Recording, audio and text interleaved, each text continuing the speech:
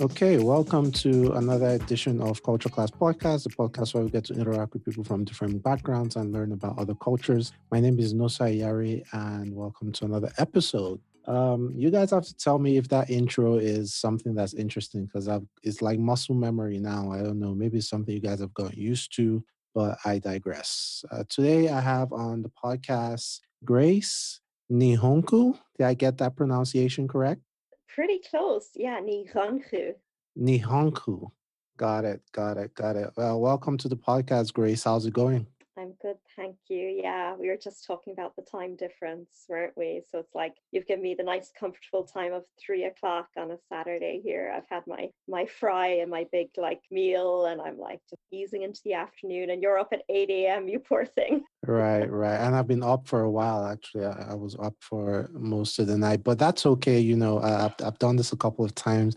England, the UK is not too bad. Whenever I'm interviewing someone from Australia, now that's a challenge because the time Oh, difference is so much. It's almost like 20 hours or something ridiculous. So it's like bad on both sides. But, yeah. welcome to the podcast. And you're currently in Ireland, right? Yeah, that's right. I'm Irish, and that's yeah why my name is such a bit of a struggle. Is I use the Irish version of my name. So in Ireland we have our mother tongue, which we call Irish, and everyone else calls Gaelic. And it's Gaelga is the name of it. Um, and yeah, so everyone has an Irish and an English version of their surname, or sometimes even their forename. And Interesting. my I one, wait. yeah, I didn't know that. So what's the English version of your name, for instance? O'Donoghue. O'Donoghue, and that's O'Donoghue. Yeah. Donahue. Yeah. Got it. Oh, that's interesting. So why is there a difference? And that might be an ignorant question, but this is Culture Class Podcast. But I guess that makes sense. Is it kind of like a Richard and Bill situation? Or I guess where I'm from, some people they might be named like I don't know, like in Ghana, like Mensa might mean something else in English or something. Is it something like that? Kind of like that. It's down to I think something you've covered on your podcast before, colonization, you know.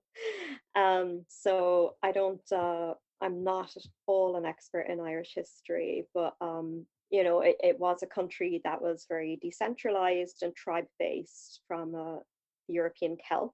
And we get a lot of like gorgeous mythic and folklore stuff from that. And it was we had lots of different gods and goddesses, and we named the country after Eru, which was the main maternal goddess at the time. And then we had 800 years of British colonization, and hence the language. And during that time, the language was made illegal, and our religious practices were made illegal and Christianized then. So before that, they were Christianized, and then the country was mostly Catholic. And then during the English colonization, it was made illegal to practice that Catholicism as well. Yeah, yeah. Oh, So interesting. we still use Irish language in education, and it's very similar to Scottish Gaelic. Like I can have a conversation with someone who's speaking Scottish Gaelic, and I understand them, and they understand me, but we can't actually speak each other's language, which is it's really fun when I meet them. I love it. And yeah, so in our education system, we still have like Irish as a language. We have some schools that you learn every subject through Irish, and I attended one of them. And there's allowances. So like if you're dyslexic, or if you have speech and language differences, you can be exempted from it, but it's mandatory. Otherwise, they're making attempts to really preserve the language. And all our road signs, everything else is like it's got the English word and the Irish word. And Interesting. yeah, and then most Anglican names would have an Irish version of it, or they would be derived from an Irish word. Like Breed is an Irish name, and it would be like Bridget in English because of the spelling has a silent G in Right. Irish, and then the English pronounced it. And you know, the way, I don't know if you're familiar with Irish popular culture or anything, but we lots of our Just here and there. I live in America, so the extent of mm, it is like St. Patty's Day, yeah. and all the pop culture references, Irish crickets, and things like that. But yeah, that's about it. Oh, I didn't even know the Irish crickets. Oh no, that's a that's like a bro thing. It's just the sound a beer Oh, can makes when you open it. But yeah, I mean, yeah. That's really funny. right, right, right, Yeah, I mean, the big thing with St. Patrick is like he was, you know, he drove out the snakes in Ireland, and that's symbolism for Christianity. So Patrick was actually a bishop, and you know, he came over to Ireland and had a role in like driving out the pagan culture and the Celtic religion and practices that were there, and converting it into Christianity. But it's really funny because there's still so many echoes of it, like you would find in other, you know, indigenous hoodoo. That's the one I was reading about recently, where like some of the Catholic saints are brought into the practice as well. Even though it's quite a like it's quite a magical based practice and all this stuff you would consider not Christian. So right. in Ireland, we're still very superstitious, you know, and a lot of our history is preserved because of the belief it was bad luck to even go to these places, you know. Um, so we have lots of like older buildings, we've lots of ruins, we have lots of countryside. So anywhere where trees or mushrooms or anything grows in a circle, it's called a fairy ring. And it was really believed that there was fairies lived in these, and you would get bad luck if you stepped inside them or interfered with them, or you know, a lot of farmers, if they went to clear the land and took down something like that, it was yeah, it was bad luck. So a lot of it is still standing and preserved. And yeah, there's like, if there was folklore about a specific tree being associated with a story or a haunting, yeah, it was just left there, it was preserved, you know. So there's a lot of reverence for these things. It's pretty interesting to see, sometimes as particularly here in America, like once someone is like white or Caucasian, like you just tend to like write people off sometimes that, oh, the culture is not as strong, or how would I put this, or you don't see a lot of white people practice their culture. When you think about societies like the Irish or the Italians, there is a strong like cultural heritage that's still preserved like to today, even in other parts of the world, like outside like Ireland and Italy. And it's refreshing, actually, you talking about all that stuff. And you actually moved to the UK, right? You grew up in Ireland, right? And you Hmm. moved to England. Like, how long were you in Ireland? And was there any type of culture shock in a way when you moved to England? How old were you when you moved? So I was 26, 27 when I moved, and that was really interesting on a lot of different levels. First thing I noticed, like my first impressions around like culture shock was there was definitely, you know, with Irish people, there's always a bit of mischief. You know, we're very well known for like being a lot of fun and kind of like always getting into trouble, and we've got a very complicated relationship with authority, you know. And so yeah, going to a country that didn't have those things, it was, you know, and it's something, oh, don't want to cause loads of country, but it's something a lot of Irish people say about like especially southern England, that, you know, they're just not as much fun as we are. Right. So But I'm everyone is definitely one like of the prim first, and proper kind of thing.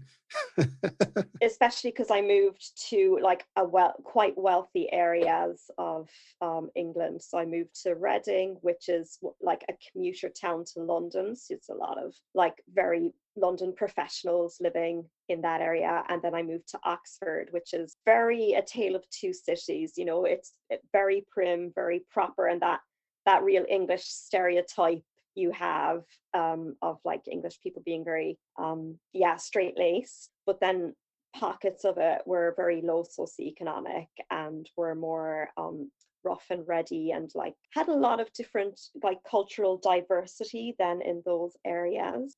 So it depended where you went, but being my age and that I am white and that, you know, I had a middle class job, I did end up hanging around a lot of the more so prim and proper scale of things. But you know, like culture is so interesting because, yeah, for me, when I first moved over and I was with work friends and stuff, they'd be like, oh my God, no one curses, you know? And I just noticed like Irish people Is curse that a thing? all the time. What about Yeah. kids? What about kids? Do kids curse as well? Yeah, like you wouldn't protect kids, like, you know, like you wouldn't, kids know they don't shouldn't curse and they shouldn't do it in front of adults, but adults don't really censor themselves cursing in front of kids here at all. And like, yeah, in a professional context, obviously, like if you're a teacher or something, but like, yeah, if you're just sitting around at home, you'd be like spouting away and like, yeah, you wouldn't really like, it depends. Yeah, and it depends. It's a generational thing as well, because like my, you know, my granddad was very Catholic and he was that old school, very bought into the Catholic church thing, and he would bless himself every time someone cursed. So like we'd go visit and he'd be blessing himself for most of the visit, like. Oh man, he must have been. I was about to say, he must have been blessing himself throughout. Like, what were some of the? What are some of the most popular used curses in Ireland? And is there a curse that's not necessarily known that's like specific to Ireland, like besides like the fuck yous and whatever that maybe is commonplace in Ireland? Yeah, there's like some of the famous ones, like you know, we say shite or feck as a like, I Shite. don't know if, yeah, instead of shit. Yeah. Got it. So I Interesting. don't know. There's this kind of thing like fuck and shit are worse to say. So you like shite and feck are like not as bad curse words. Interesting. What And about if you're with your girl? She's like, I wanted you to fuck me, kind of thing. Like, oh, do I grab some oh cutlery or yeah. what do I do? No. I'm just Then kidding. we would say ride for that. Oh, Yeah, we would interesting. say What get, about a or like if taxi? If you're someone's taking a hot. taxi, what do you use for that? Because if I tell my taxi driver, can you give me a ride? It's like, what? Like, if I'm going to Ireland, Yeah.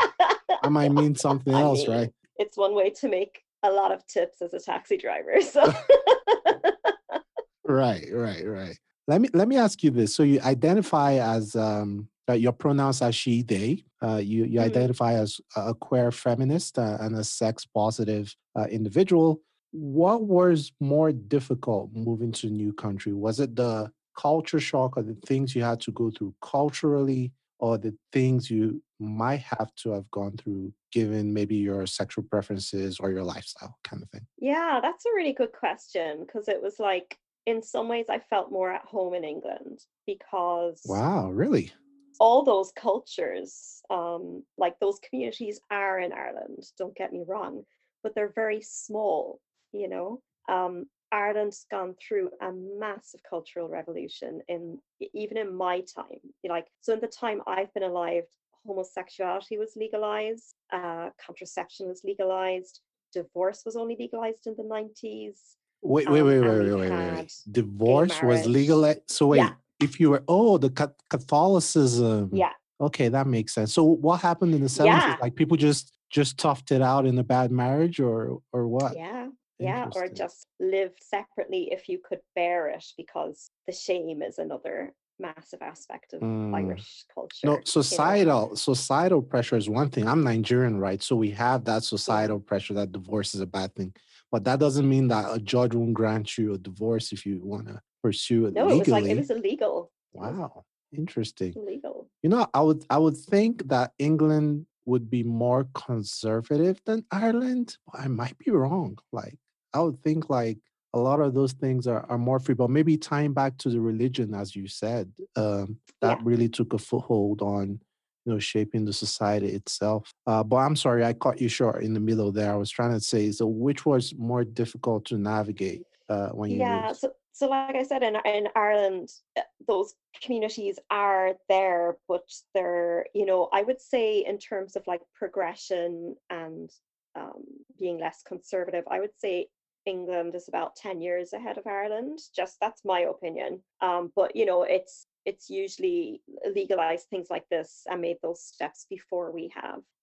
So in some ways, then as a queer person, as a sex positive person, I was able to, let's say if I went to like a queer meetup group, there would be 50, 60 people instead of the one in my city, which is the second biggest city in the country, had like maybe like 20, So those communities were bigger, there was more people, there was more event, there was just, and as a result, you feel more at home because it's like, oh, there's these people and they look like me and they act like me and they have similar beliefs to me and it's not a big deal. And everyone around them is kind of acclimatized to this diversity more so. And there's also a lot more racial diversity in England for a longer period of time than there has been for Ireland. Like when I went to school, there was like one or two black kids in like a school of like hundreds, like 500. And like I had a French pen pal and she came to visit and she was like, there's no black people here, what's happening? Like, and this is my later teens when I was like 17. So like in terms of as a culture experiencing, oh, people are here and people are different and they believe different things and they look different and and that's okay and we survive, and if anything it really benefits the country and it gives us all a lot more freedom to be ourselves and be non-conforming in different ways that Ireland as a country has taken longer to get that way. So when I Right. moved in 2013 to England, it was just so lovely to be in a country that was further along the tracks in that. But Right. what's interesting about England is their complete lack of awareness about their colonial history, So I had this Really, person who was I like, thought it would be represented on in every building you look at. I mean, it is, but they just don't know that, Right. like, Maybe for the colonized. mhm.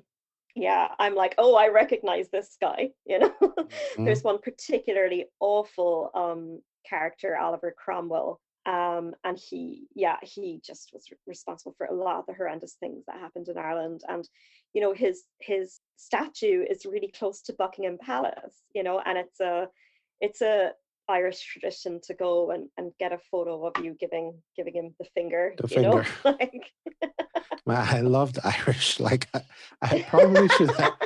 The more you talk about it, the more I think I need to visit oh Ireland. my God, come over. Yeah. Most Yeah. definitely. Like, but let's talk about some of your, like you said, you moved to England when you were 26 and you experienced more freedom in Ireland. Talk to me a little bit about your journey. Were you a teenager, preteen when you knew that, oh, you were not like, as they would say, like, a regular Joe, like, you knew that there was something different about you being, your sexuality or how you wanted to identify yourself. And how was it like knowing that, but living in a country who just legalized divorce for heaven's sakes in the 90s? What was that struggle like, maybe internally in your family and even in the broader society? I think, and I don't know how many Irish people will identify with this. I've started talking about this a bit more with my friends recently, but the Irish Catholicism, it was based on a very strict dogmatic French practice of Catholicism that was very heavy on original sin and very heavy on penance. And praying for forgiveness. And, we make our first confession when we're 7, so at 7 years old, you go into a room with a priest Wow. on your own and you tell him the bad things you've done. And he'll tell you, you need to say 10 of this prayer and whatever of this prayer. And yeah, so for me, as, I think I was a sensitive kid, I don't think everyone experienced this. But for me, as a sensitive kid, I really internalized that sense of like, there's something wrong with me, and there's something about me that is inherently not good enough and not okay. And I felt different very young, and like now you've got all these different diagnoses, and there's a lot more awareness of neurodivergence, and maybe I would have met the criteria for something, because I was always in trouble for school for not paying attention. Mm. um but but yeah, I just really felt like something's wrong with me. Something's not okay. I can't seem to get anything right. And in Ireland, we gained our independence in 1922 from the English, and the Catholic Church very much got written into our state and into our education and our health system. So How does a to this church get day, written into a health system? Oh, I abortion and don't. stuff? Oh my God, yeah, like Mm. in 20 like in 2015, there was one of the major hospitals in Dublin turned down a trial of a new treatment, because to go on it, the women that would have to go on it would have to go on contraception for the time they were on the trial. Wow. 2015. Okay. So I think what happened, and from my research, what I think happened is Ireland fought for its independence, and so for so many years it was like, you're not allowed to practice your culture, you're not allowed to practice your religion, which was Catholicism. So then we got our independence and we got our identity back. And as part of that, it was like our Catholicism, our religious practices. So I think people really doubled down on this identity as a Catholic, as an Irish Catholic. And it's really only recently it feels like those two identities, being Irish and being Catholic, are becoming separate. Um, and it being a new state and everything, there was a lot that wasn't, uh, there was a lot that was the norm for the church to already be running institutions that were seen as charitable. So then that overlapped with health. So like, we help the sick, therefore we run hospitals. Oh, we help the poor and homeless, therefore we end up in control of what now it's called social services, and it just got written into law and protocol again and again, to a point it was ensnared. So 97% of Irish schools today are still Catholic. And if you have a child who isn't baptized Catholic, um, Catholic kids are prioritized for places in those schools. So it's this kind of vicious cycle, because you have to get your child baptized, or else I you was might not gonna get say, into the school you how want. do they know you're is there like a database, like a national Yeah, database for baptized individuals kind of thing? Like, is he on your driver's license or something? it's not on your Okay. driver's license, but I presume there is a database. Yeah, Interesting. I presume there is. Yeah. So like, my experience going to school was, we had to pray 3 times a day: morning, lunchtime, home time. And each of those prayers at some point mentioned sin and forgive us. So it's 3 times a day that, like, I'm getting this message like, yeah, shit is not okay, like, Right.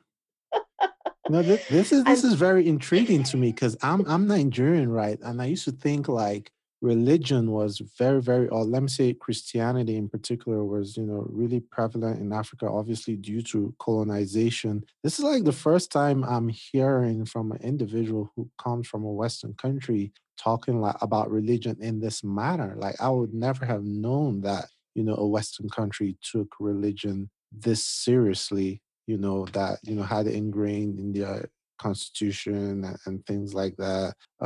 Would you say that also led to some form of patriarchal or patriarchy in the society, maybe against women as well, growing up in Ireland? absolutely, absolutely. It's the church is like male dominated. Women still cannot hold positions of power that are available to men in the Catholic Church. And there was a lot, because one of the massive parts of original sin, and that you're inherently bad, was around sexuality.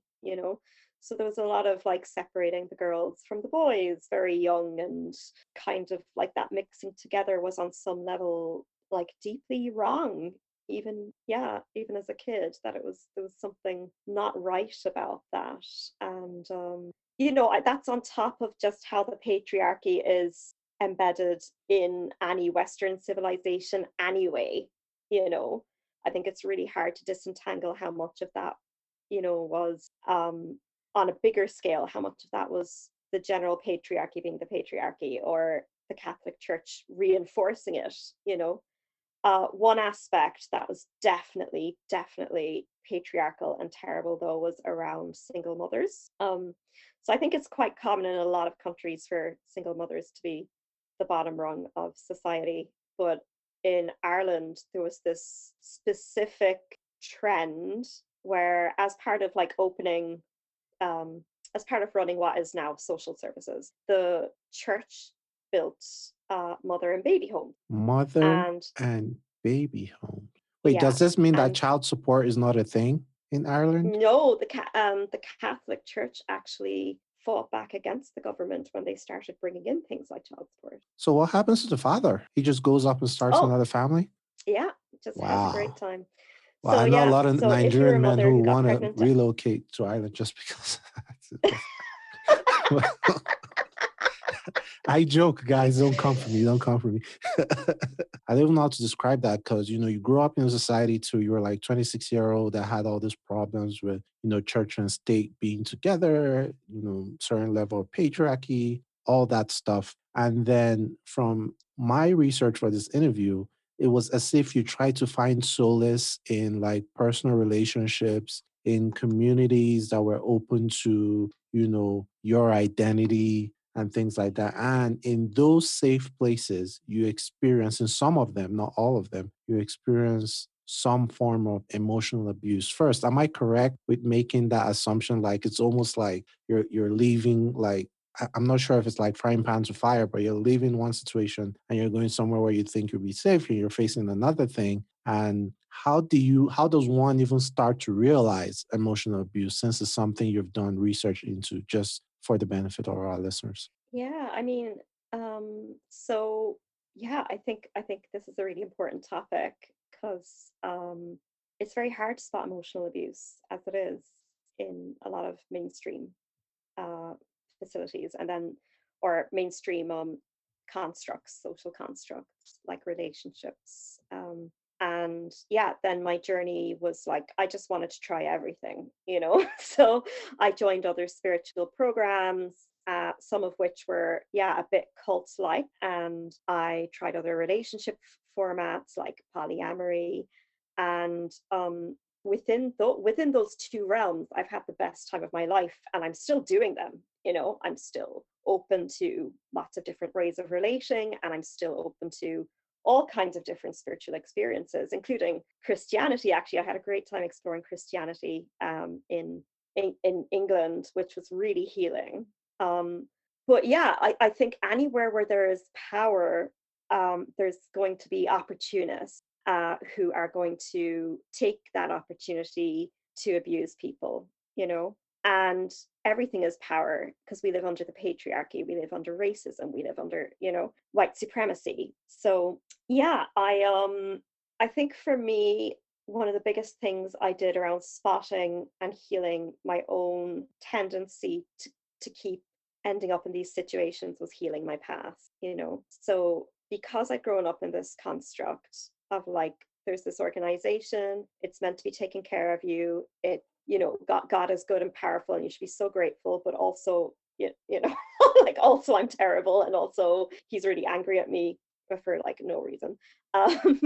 So I think that made it really hard for me to spot what was healthy or not, because that's what I knew, that's what I thought was healthy, like is that there is this man in your life who is angry at you even when you don't make mistakes, and who you need to do your best to please all the time, and convince that you're a good person. So yeah, so I met this guy when I moved to England, and yeah, and kind of my self-esteem was so low. I just kind of thought like it was amazing anyone would want to date me. Never mind actually like now my list of things I want if someone dates me is quite long, Like I just had no Right. standards. I was like, if you want to date me, I'm down, like Right. and I as a result, when things happened that I wasn't okay with, I felt like I couldn't say anything. And then when I did,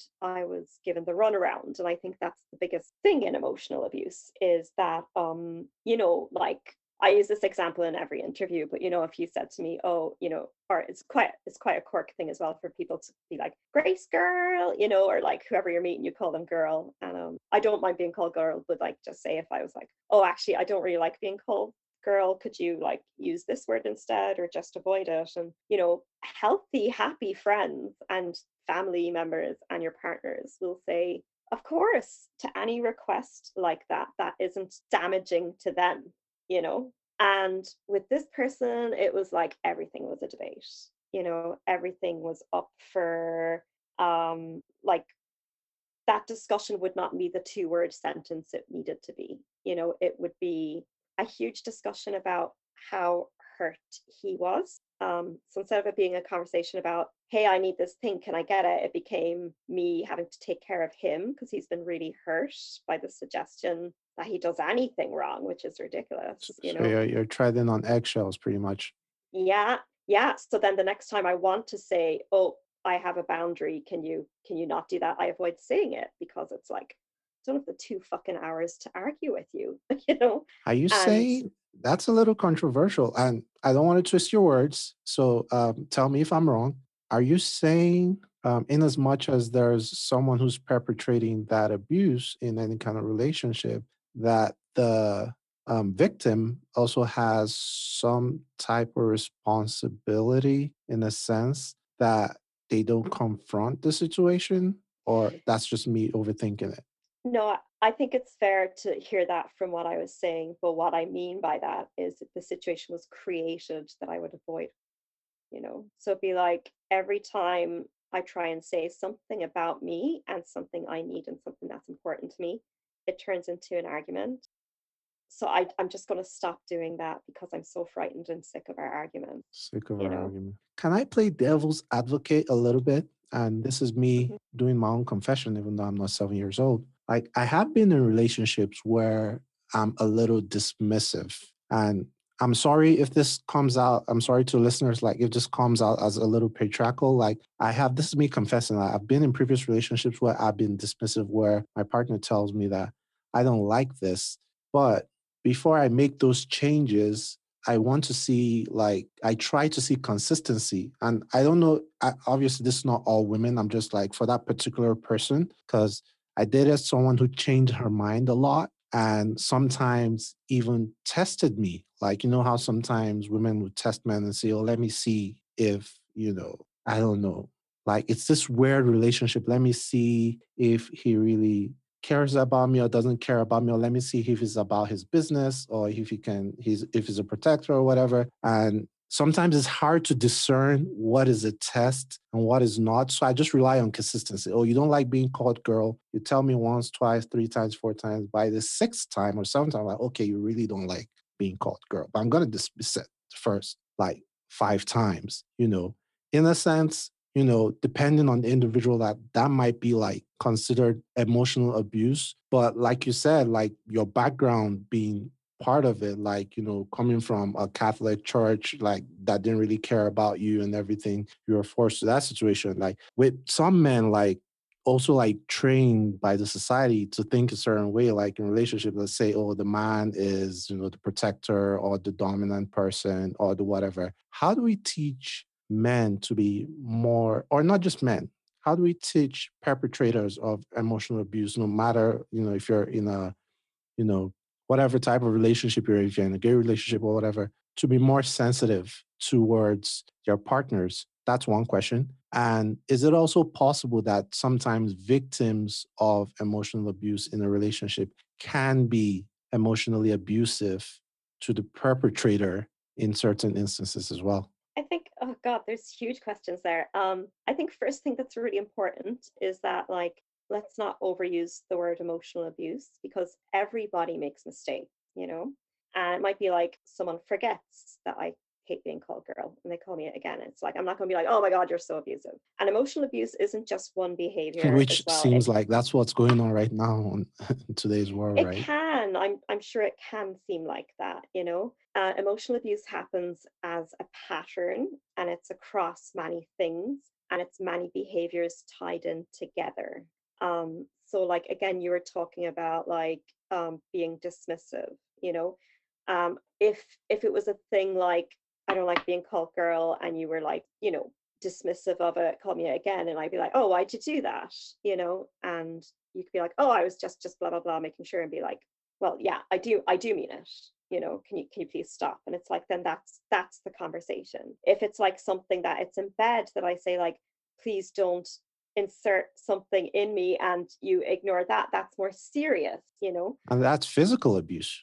Exactly, that's rape. So it's like, you can't say because someone's dismissive about calling you girl that they're abusive, because it's, again, it's the context of what is happening right in front of you, and what is happening in the bigger picture.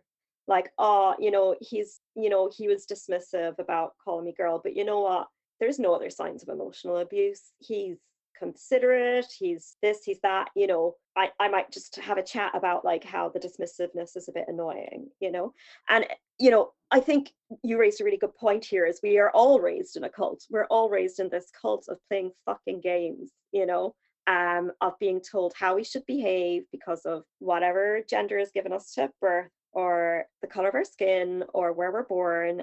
And because of that, we're not being ourselves. We're playing games, you know. For me to be like, oh, I'm going to do this just to see how you react, I'm not being authentic. I'm not being honest. I'm not being vulnerable. And those are three things that are really needed for a healthy relationship, you know. So that's a bit like where you can say, like, you know, where it's a toxic relationship, where the two people are behaving in ways that are about winding each other up and about power instead of authentically relating, you know. And authentically relating is really difficult, because we've been taught all our lives, listen, you use humor, you know, you use sarcasm, you use this, let me tell you how women work. Okay, you know, everyone loves rules. Like, give me those rules, I'm going to learn them. They help me feel safe, they help me feel like I know how to do this, I know how to play the game, I've got a formula I can follow. You take that away, what are you left with? You're left with yourself. And is that enough to bring to the person you want to be with, and how you really feel, and what you really want to say, and what you really care about, and what you really like, and what you really don't like? Very few people have the courage to go there, and nobody is taught how to. Interesting. Maybe the world doesn't just reward vulnerability in a way. That's why people want to make money, or people want to, I don't know, live fake lives on Instagram. Because if you're living your authentic self, like the world doesn't reward it. And, at least not in public. Maybe in secret, if you pour your vulnerability on the song or a piece of art, people can relate to that vulnerability because everyone has been vulnerable. But maybe it's healthier to just know as human beings, like, different emotions. You can't be at your A game every time. But that's pretty interesting. That's pretty, insightful stuff. Like, I want to touch on the cult stuff a little bit as well. Like, I wanted you to finish your train of thought, so I didn't want to interject there. But what do you mean when you said you were kind of like in a cultish situation? What was that? Well, it's, again, it goes back to the motivation around people's behavior, you know. So there's plenty of people out there who are running, you know, like everything from yoga classes to like a do this thing, it'll change your life, you know, kind of format. And I think, you know, humans, a lot of us, you know, feel fundamentally broken, and that's why we act so fake, like you were just saying, Mhm. and behave in these ways that are not really about us. They're about how we want to be seen, you know, and how we want to get what we want without having to admit that's what we want, you know. And yeah, I've always been really spiritual, you know, and I think that's why I was so sensitive to those messages from the Catholic Church. So yeah, I joined this group, and a lot of the exercises we would do were like about this, like sitting with another person in silence for 2 minutes, you know, and just feeling that as intimacy. So it's like it's under this umbrella of something called conscious sexuality, of like really relating on a level where all that bullshit is kind of torn away. Sorry, So did you like say conscious or counter? conscious. Conscious, got Yeah, it. it is counter as well. I just Yeah. wanted to confirm.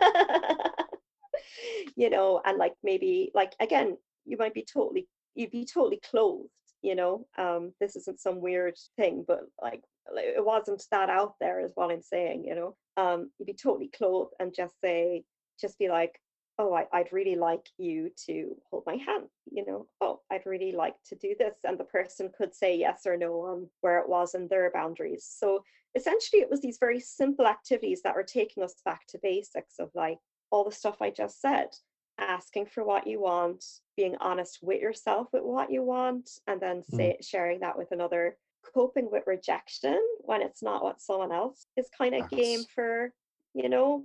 Um, Facts. yeah, just like really slow it down and make it really simple, and just having those straightforward conversations of, I like this, great, I don't like this, great, and knowing that's nothing to do with me, Yeah.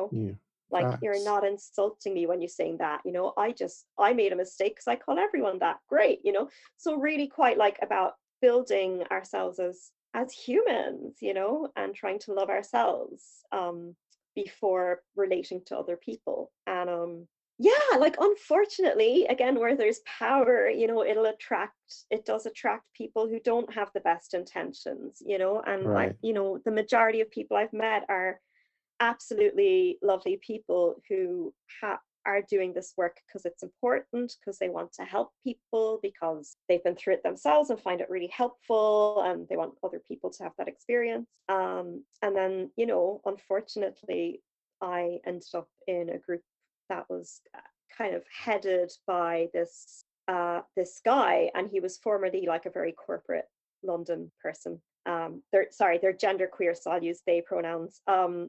And there was just little things first started where I was like, I'm not sure they practice what they preach, They would take rejection really badly and get really angry, and go into blaming, because you didn't want to do something with them. And then it would be usually the woman's fault, is how the world works. So even though they were kind of like creating this community where it was like we could be free from all of this, they were still bringing a lot of that toxic stuff from the outside world with them into the space. And um, they made comments about women's appearance.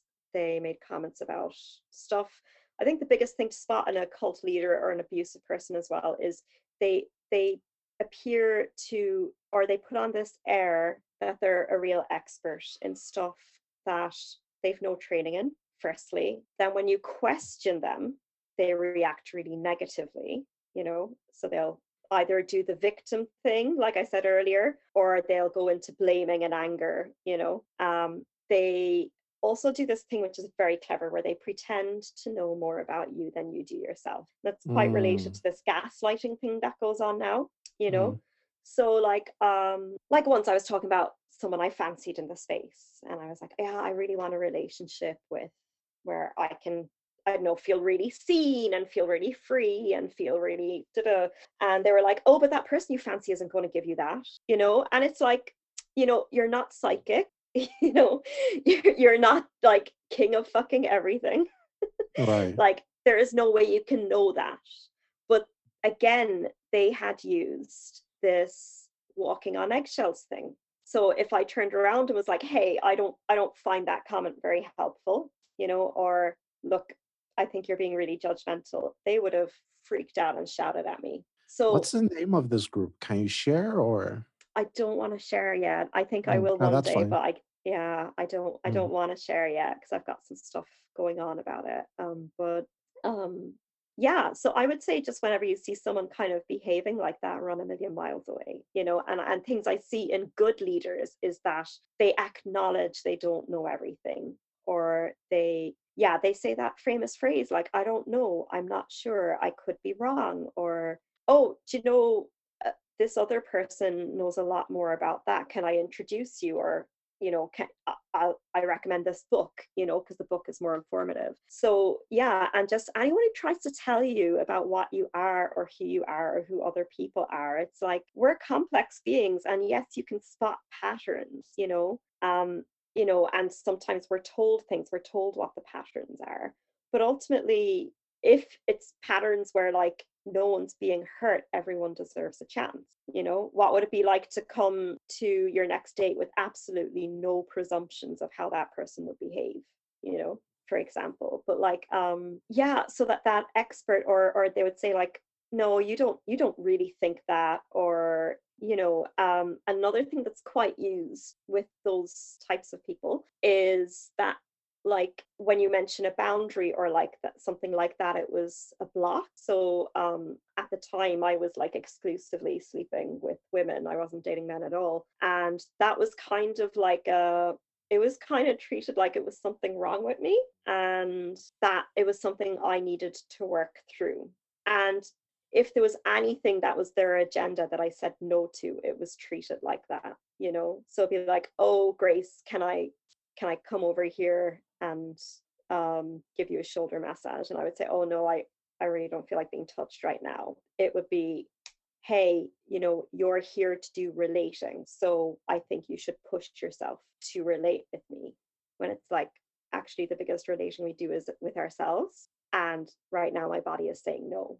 you know so similarly, like, there wasn't a lot of that, there wasn't a lot of honoring yourself as a person. It was kind of going straight into relating with other people. Right, right. And that was the Yeah. purpose of the group. I guess that's why the way and manner, that was carried out, was just wrong, all the way wrong. And I see what you're saying. Like, I can relate that to even like race relations. Like, there's no such thing as systemic racism. Get over it. Why do you Black people always complain? I've never gone through anything. So why are you, all that fun stuff. You know what I really appreciate about a conversation like I've had a couple of people on the podcast. I've had, tons of conversations.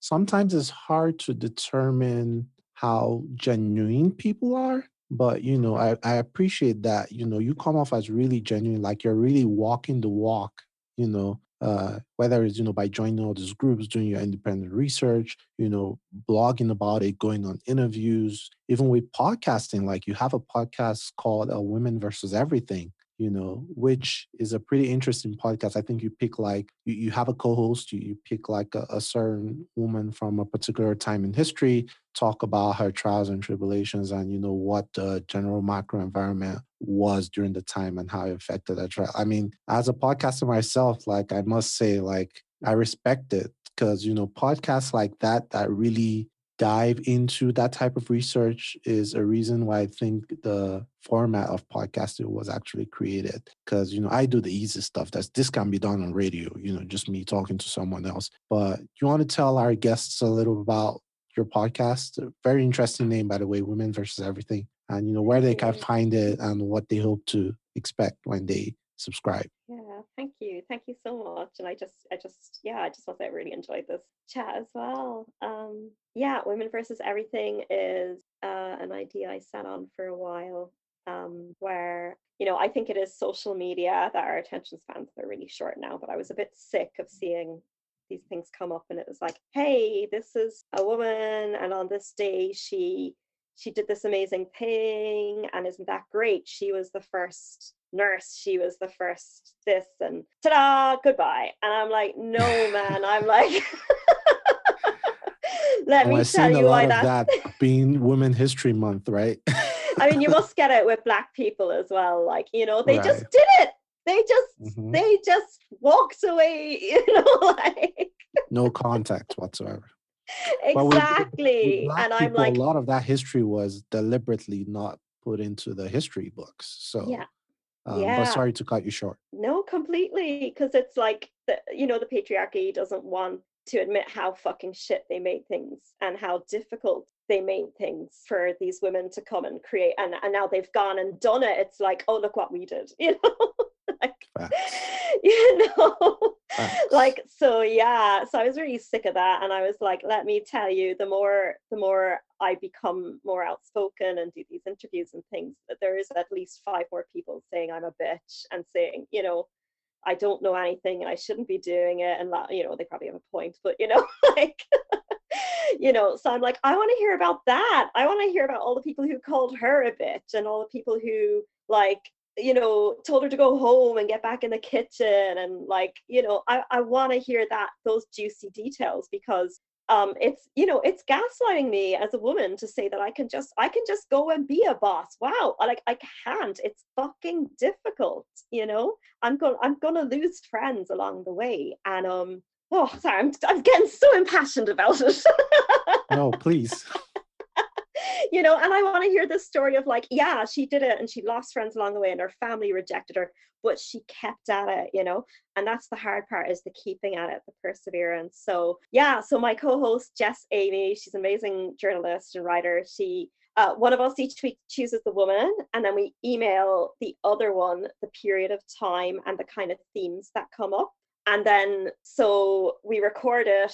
So one of us has the context and one of us has her story, and we sew it together on air and see if it works and see if it makes sense. And sometimes, there's always something. So even the times it hasn't worked as I would have pictured it, it still worked, because it's like, well, actually maybe this person was very privileged and they were middle class, and all my research about the context is about, the crack epidemic and lower class, and it's like, well, that's still relevant. It's still great to hear that, and yeah, if that didn't affect her, that's fine. But it was still going on at the time. And at some point, I'm thinking, like, yeah, at some point, we did Lorraine Hansberry at one point, and like, that's who I'm talking about. Is she was from a quite middle class family in the I can't remember what year, but What it was like, century? What, it 1700s, was 19 1800s? no it was 19th century. Let me bring her Okay, up here. recent.